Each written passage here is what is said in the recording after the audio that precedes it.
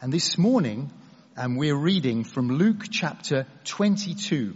And we're reading from the church Bibles. That's the red Bible. And if you would like one of these, we've got a number over here who are going to be handed to you. Maureen can pass you one. Pop your hand in the air, and it's page 1058. 1058. We're in Luke 22, and we're going to read from verse 39 down to verse 53.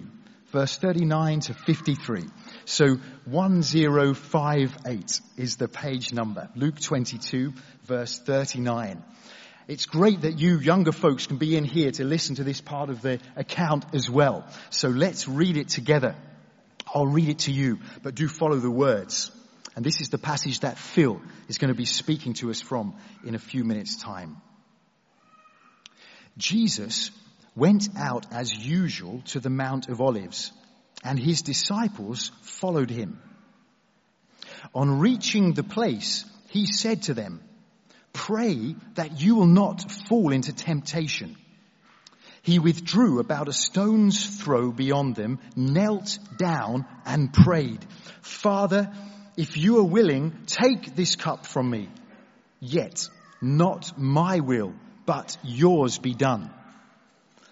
An angel from heaven appeared to him and strengthened him. And being in anguish, he prayed more earnestly, and his sweat was like drops of blood falling to the ground.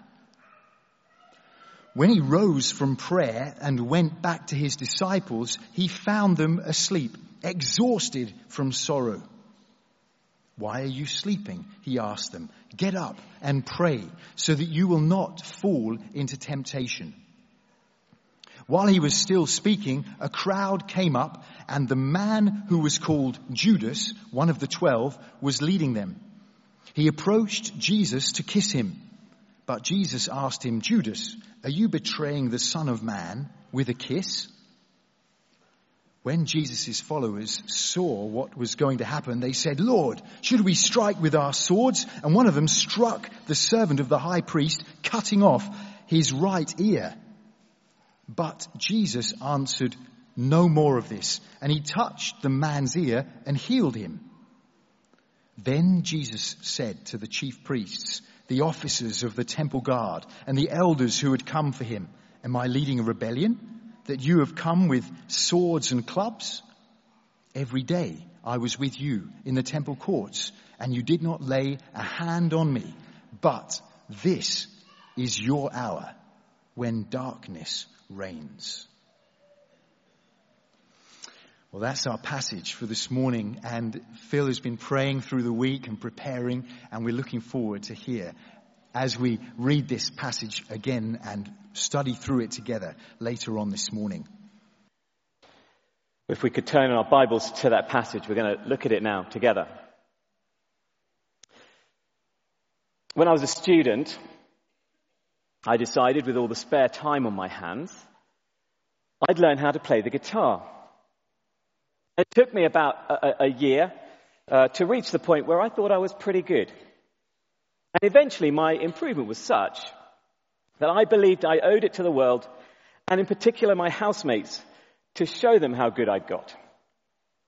They remember it as a low point in the house, because I would wander around the house in my pajamas with a rickety old borrowed guitar and serenade whoever was nearest with a new riff or a chord or a song I'd recently learnt. The low point was when I discovered the music of Simon and Garfunkel and felt that my voice complemented it, their sound. I believed I was good, actually probably a bit better than good. I was gifted. I was under that impression for a while, till one day I decided to listen to myself play. Yes, I felt I owed it to the world as well to make a demo tape. And I distinctly remember in the middle of that demo tape thinking, this guy is good. But as so often happens with these things, when I played the tape back, yes, it was as old as that, tapes, not anything else, then the truth hit me. I wasn't as good as I thought I was. Actually, I was pretty poor at playing the guitar and wondered how those around me could have possibly put up with it for so long. I really thought I was way better than I really was. And it was a shock to find out the truth. Why do I start with this story? I start with this story because it illustrates why Luke records these events that we've just read in the Bible. You see, just as I thought wrongly that I was really good at the guitar, well, most of us, most of the time, wrongly think of ourselves, in our characters, in our inherent goodness, as way better before God than we actually are. And just like my opinion of my guitar playing actually became a source of frustration and possibly even a bit of tension in the house for my housemates, so too, our wrong opinions about ourselves actually cause a breakdown in our relationship with God.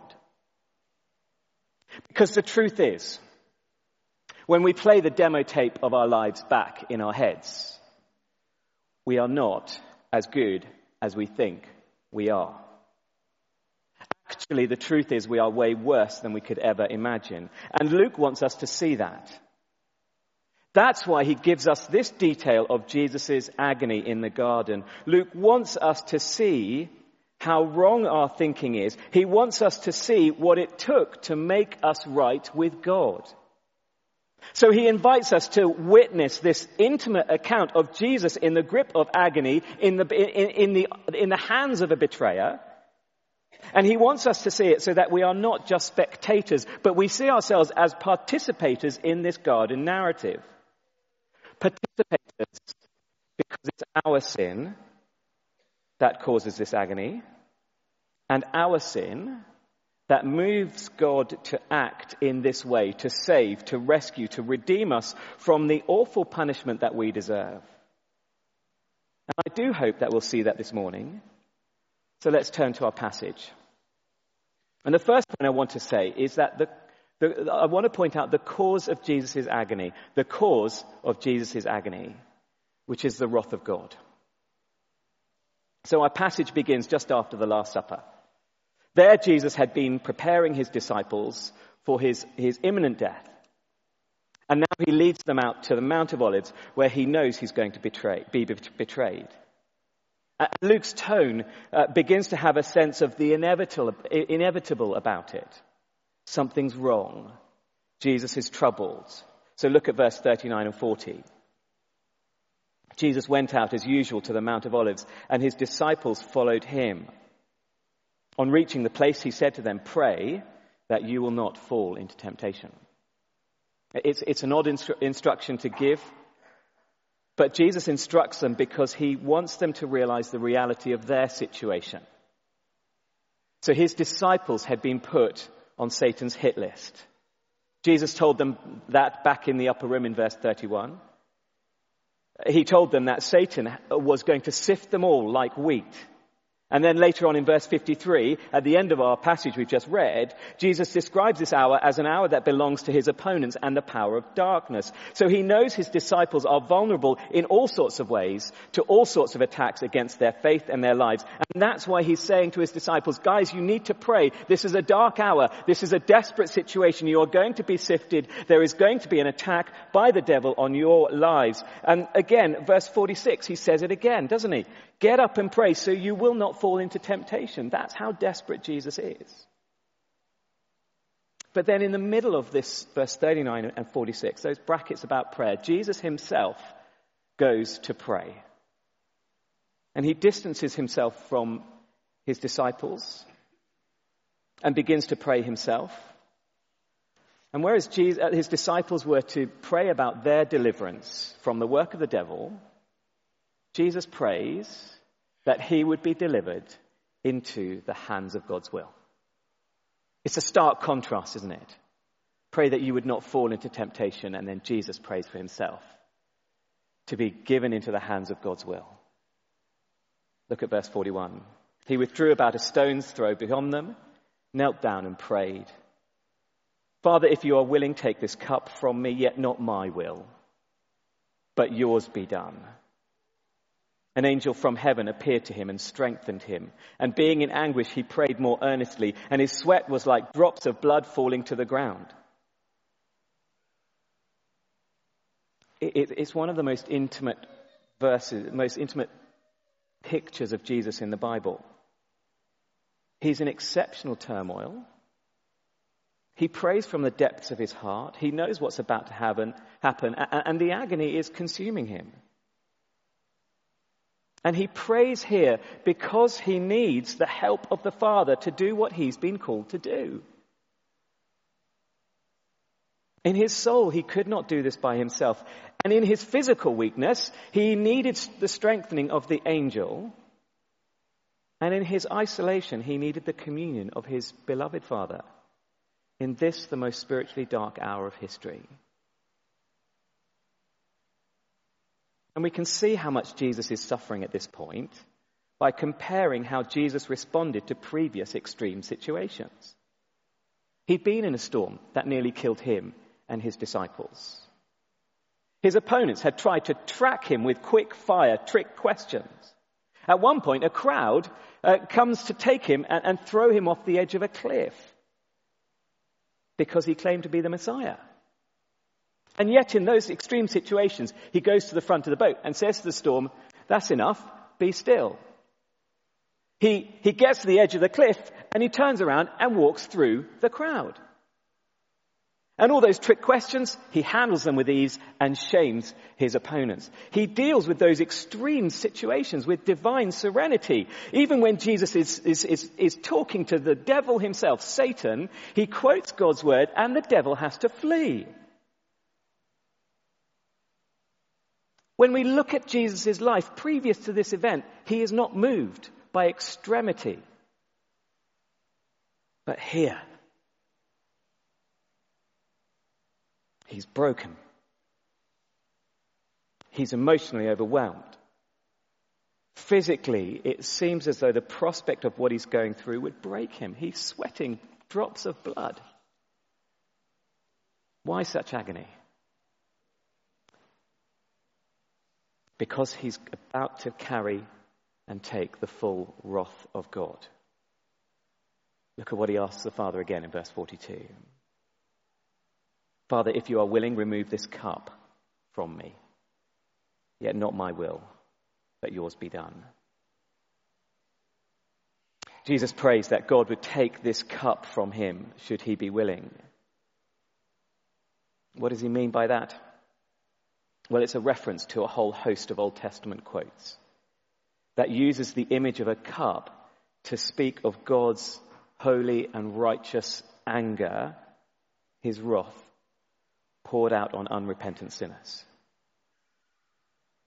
Jeremiah 25, verse 15 is particularly graphic. Let me read it to you. "Thus the Lord, the God of Israel, said to me, take from my hand this cup of wine of wrath, and make all the nations to whom I send you drink it. They shall drink and stagger and be crazed because of the sword I am sending among them." So the cup that Jesus is speaking of is a sense of stored up punishment, of anger, of wrath at sin, that when the time comes is poured out in all its fullness as an act of justice against all that has offended God. And you've got to see the contrast here. Jesus has just sat down at a table with his disciples, put a cup before them, and said, "Gentlemen, I'm going to drink this cup once more with you when the future glory of the kingdom of God comes. We will celebrate with this cup. It will be a joyous moment. This cup will be full and it shall overflow. It will be wonderful and glorious, and we will rejoice forever and ever and ever and ever. This cup of the new kingdom shall gather us together and we will be blessed. I will drink it one day, I promise you, when I return." And this cup that Jesus drinks is a cup of scattering. It's a cup of curse. Rather than be filled with joy and blessing, it is poured out with wrath and curse.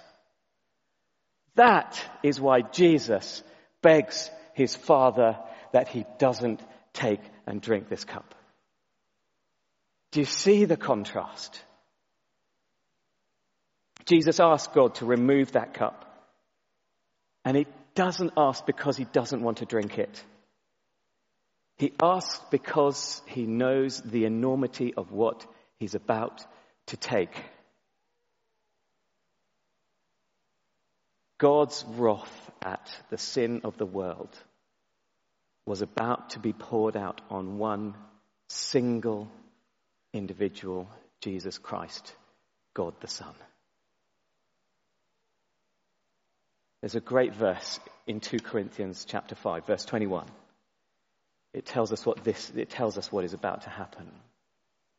It says this: God made him who had no sin to be sin for us, that we might become the righteousness of God. In other words, the agony that Jesus was going through was the agony of hell itself. As he prays, Jesus begins to take on the wrath of God, the anger that God feels against sin. And over the course of the next day, he takes all of it. As though God's anger was boiled down to a concentrated wine, a ferocious strength, a great focus of massive moral judgment. Every sin was laid on him, and he became sin for us. That's why Jesus needed strengthening. That's why he needed to pray to his Father. He was going to drain the cup of God's wrath to its very dregs. And we have to ask why. This wasn't just a random act in a play. The reason for Jesus' agony, and this is second point, the reason for Jesus' agony is to provide a way for sinners like us to be forgiven. Look at the way in which Jesus finishes his prayer. He's not going to rebel against the Father. That's why he says those humbling words, "Yet not my will, but yours be done."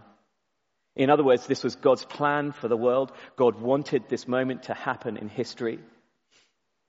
And before we think God was vindictive to treat his Son like this, we have to remember that the reason why was this was the Father's will. And because the reason why this was the Father's will, and there was no other way to deal with sin. There's not a sense in which God the Father was pouring out his wrath with vengeful glee on his whimpering Son. He heard the prayer of his Son. God the Father was there in the garden with his Son, and he was listening to the agony of his boy. And yet he kept pouring out his wrath. God the Father's heart was breaking because of the darkness that he was pouring out on his Son.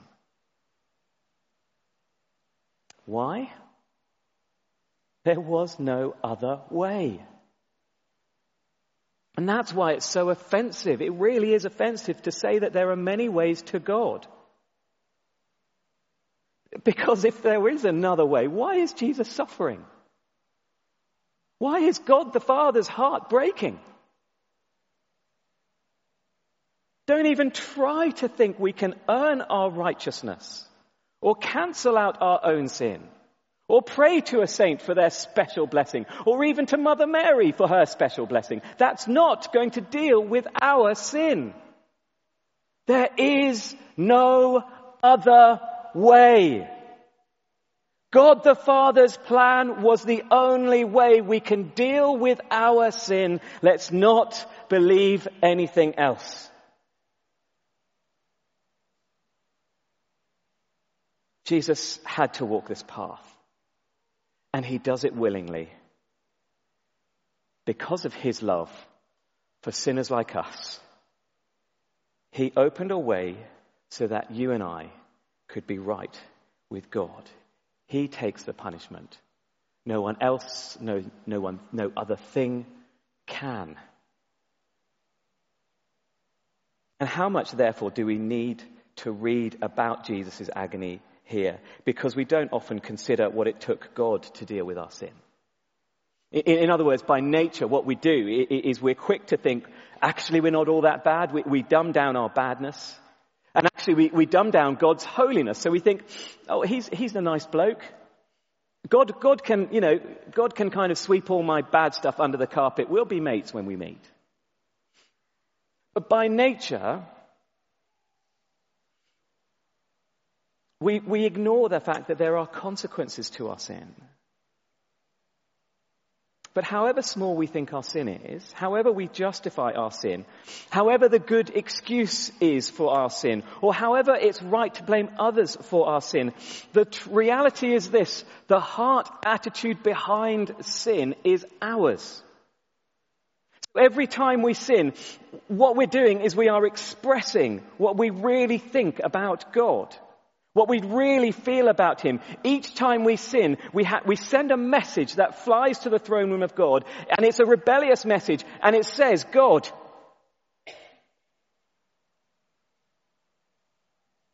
stuff you. Stuff your rules. Stuff your ways. Stuff your authority. I want to live my way under my rules, under my authority, and I don't care. That's the heart attitude behind every sin. That is why God is so holily wrathful, angry at our attitude. Because every time we sin, it's an act of rebellion against God and his authority. And when we realize that, we realize God's anger here is right. And Christ's sacrifice is great.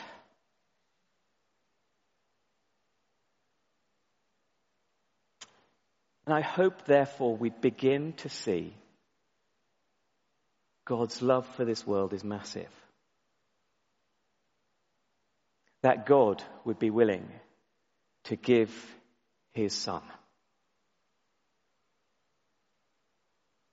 Can you imagine it? That God would be willing to give his son, totally undeserving. That God, the Son, would be willing to come to this world and endure the Father's wrath. There's a great verse in Romans 5, verse 8. It's this. It's that God demonstrates his love for us in this. That whilst we were yet sinners.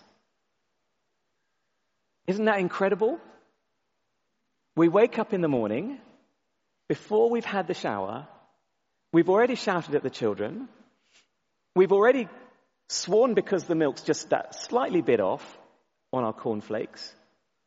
We've already thrown our toothbrush at the wall in anger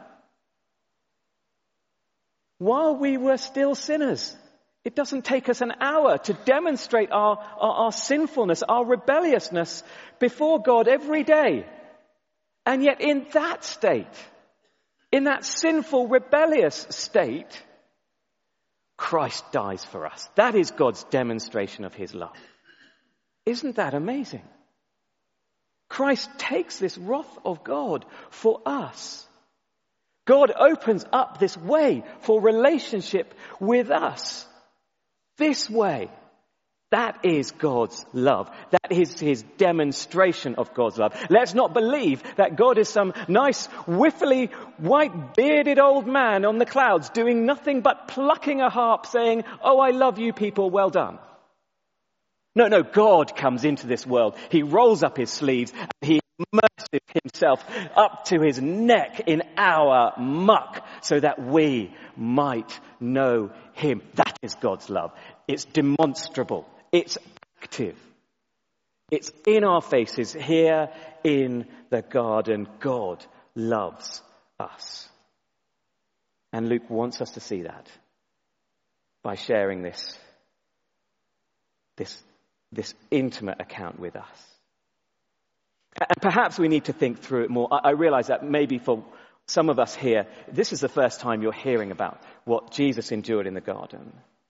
This might be the first time you're hearing that God is angry at our sin. I get it. Think through it. It might be that we're in rebellion against God. That we're doing God our own way. We're saying to God, stuff you.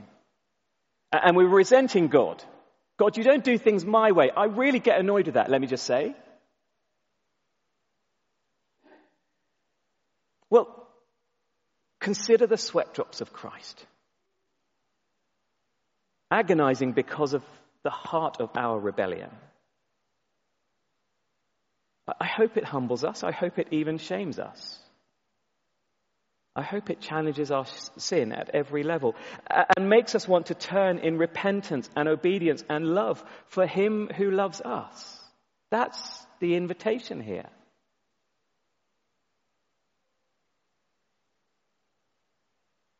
Perhaps we need to think it through more and confess how often we say stuff you to God and submit to the loving heart of Christ that broke in this garden that night for us and for this world, to open a way for us to know God the Father.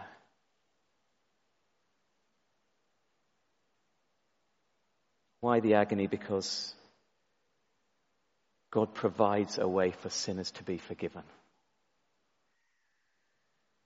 Isn't that humbling? And who benefits? Well, this is our last point. The beneficiaries, please forgive that long word. It just means the people who benefit, but I just couldn't think of a better word for it. The beneficiaries of Jesus' agony are sinners like us. You know, there's a change of pace in the last section of our passage. You know, that moment in the garden, it's like time stops and details are just outlined. And then Luke suddenly goes back to normal time and the pace quickens and the events come quick and fast. The last section of the passage this morning, it just outlines the kinds of people who need Jesus' death and Jesus' saving work. And there are kind of three action clips. So the first action clip is Judas' betrayal of Jesus with a kiss. Verse 47, while he was still speaking, there came a crowd, and the man called Judas, one of the 12, was leading them. He drew near to Jesus to kiss him, but Jesus said to him, Judas, would you betray the Son of Man with a kiss? So you've got one of his closest disciples, and one of his closest disciples leads Jesus' enemies to him.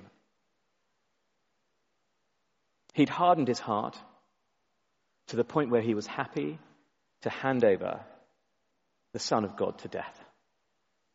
It's shocking, isn't it? The second action clip is the disciples' ongoing misunderstanding of what Jesus' kingdom is about. They're fearful. Verse 49, when those who were around him saw that what would follow, they said, Lord, shall we strike with the sword? And one of them struck the servant of the high priest and cut off his right ear. But Jesus said, no more of this. He touched the ear and healed him. It's a measure of the fear and confusion going on in the garden. They're trying to fight their way out of it. And it's interesting because for the previous 3 years, they'd never used violence. They'd never even considered violence. It was never necessary.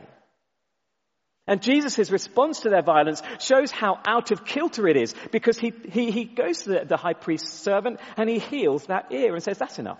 Stop it. I'm here to sacrifice, not to enforce. Isn't that amazing? And then the third clip is where Jesus rebukes the authorities for their abuse of power. It's incredible, isn't it? At the point of his arrest, he's the one in authority. And he takes these guys aside, like a headmaster drawing a bunch of naughty schoolboys into his study. And he says, then Jesus said to the chief priests and officers of the temple and the elders who had come out against him, have you come out as against a robber with swords and clubs? Really? When I was with you day after day in the temple, you did not lay hands on me. But this is your hour, isn't it? And the power of darkness. Luke reminds us here of the work of the devil. It's not just the chief priests and the elders and the temple guards. There is a spiritual darkness here. It's an indirect reference, but it's still there. Satan is working to make all this happen. His reign is the reign of darkness.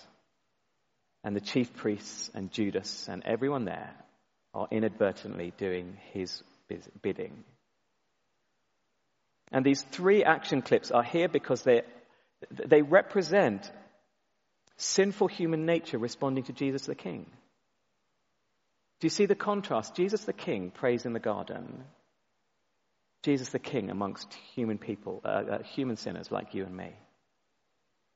And when we step back from these 3 action clips, we see that Jesus is the center of this passage. Everyone else is acting out of sinful response. Judas is turned. The disciples are fearful. The authorities are abusing their authority. But at the heart of it, Jesus is in control. He's not running. He's not fighting. He's not manipulating the circumstances, abusing his authority. No. He has come to give his life as a sacrifice for you and me. We need a Savior like Jesus, who loves and gives and sacrifices. So looking back at all that we've seen this morning, I imagine that some of us might be shocked to hear how much we need Jesus. But you know, we do need to be shocked sometimes. I'm not going to make an apology for it. We need to be shocked out of our wrong thinking about God. We need to hear this just as badly as student me needed to hear I was really rubbish at guitar. It's a reality check. It's a wake-up call, because all of us are rebels and deserve only judgment. We need a Savior. And in the light of our need, I hope that we see all the more clearly, all the more wonderfully, Jesus loves us. You and me, sinners, in the hands of an angry God who need Jesus to deal with our sin. And I want us to see that Jesus stayed in that garden. He didn't run. He didn't fight his way out. Isn't that a demonstration of his love for us? Because he gives himself to rescue. That old children's song says it all. Jesus loves me. This I know, for the Bible tells me so. How do we respond? I think with humility and gratefulness. To see God loves us. God really, really loves us passionately and wonderfully. And if our hearts are hardened to that, well, may they be softened. Just by the sight of God the Son weeping in the garden. As he gives his life to take the wrath of God for us. It might be that this morning our hearts are actually broken. That we've seen this portrait and we're thinking, Lord God, what do I do? What do I do? A sinner like me, having come under the love of God like yours, what do I do? Well, it's right to cry out to him. It's right to cry out to him and ask him to embrace your sin. To take our sin away from him and to immerse ourselves in the glorious love of Christ. To run to him and say, Lord God, I know you have made a way that I might be your child. Let me be your child so that we might live in relationship forever and ever and ever, because I know Jesus drank that cup of your wrath so I might drink the cup of the fullness of the glory of God when Jesus returns. May that be the cup I look forward to as well. To run to him. Do you know, if we're betraying him right now in our sinful hearts, in a way that we don't want anyone else to know. But you know, Jesus simply says, confess it. If we confess our sins, he is faithful and just to forgive us our sin. Confession is simply going home today, going to your room or a quiet place, locking the door and just saying, Lord Jesus Christ, please forgive me. I've done this, I've done that, I've sinned in this way. My heart is so rebellious. I'm sorry, I'm sorry, I'm sorry. I know you love me because the Bible tells me you love me. Please forgive me. And here is the hope. Jesus loves sinners like us. That is why there is hope in this darkest hour in the garden. And the hope is that simply this: Jesus endured this cup that we might not have to. And the invitation is that we might know God personally, intimately, lovingly. Isn't it beautiful? Isn't it beautiful? Let's pray now.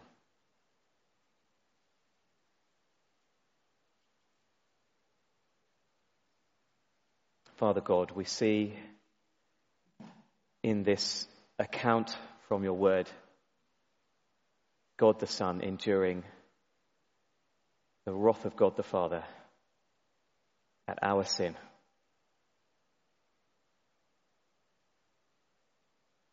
Lord, we front up with you now all that we have done against you. In the rebellion of our hearts, in the attitude behind every sin, we have sinned. And we are sorry. Lord God, we are so humbled and grateful that Jesus endured this cup that we might not have to. We are humble and grateful that Jesus, in total control of this scene in the garden during his arrest, that he didn't run, he didn't fight. He forgave and loved and sacrificed, that we might know your love.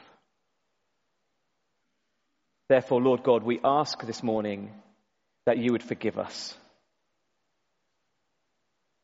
that you would take away our sin, because it has been laid on Jesus Christ, God the Son,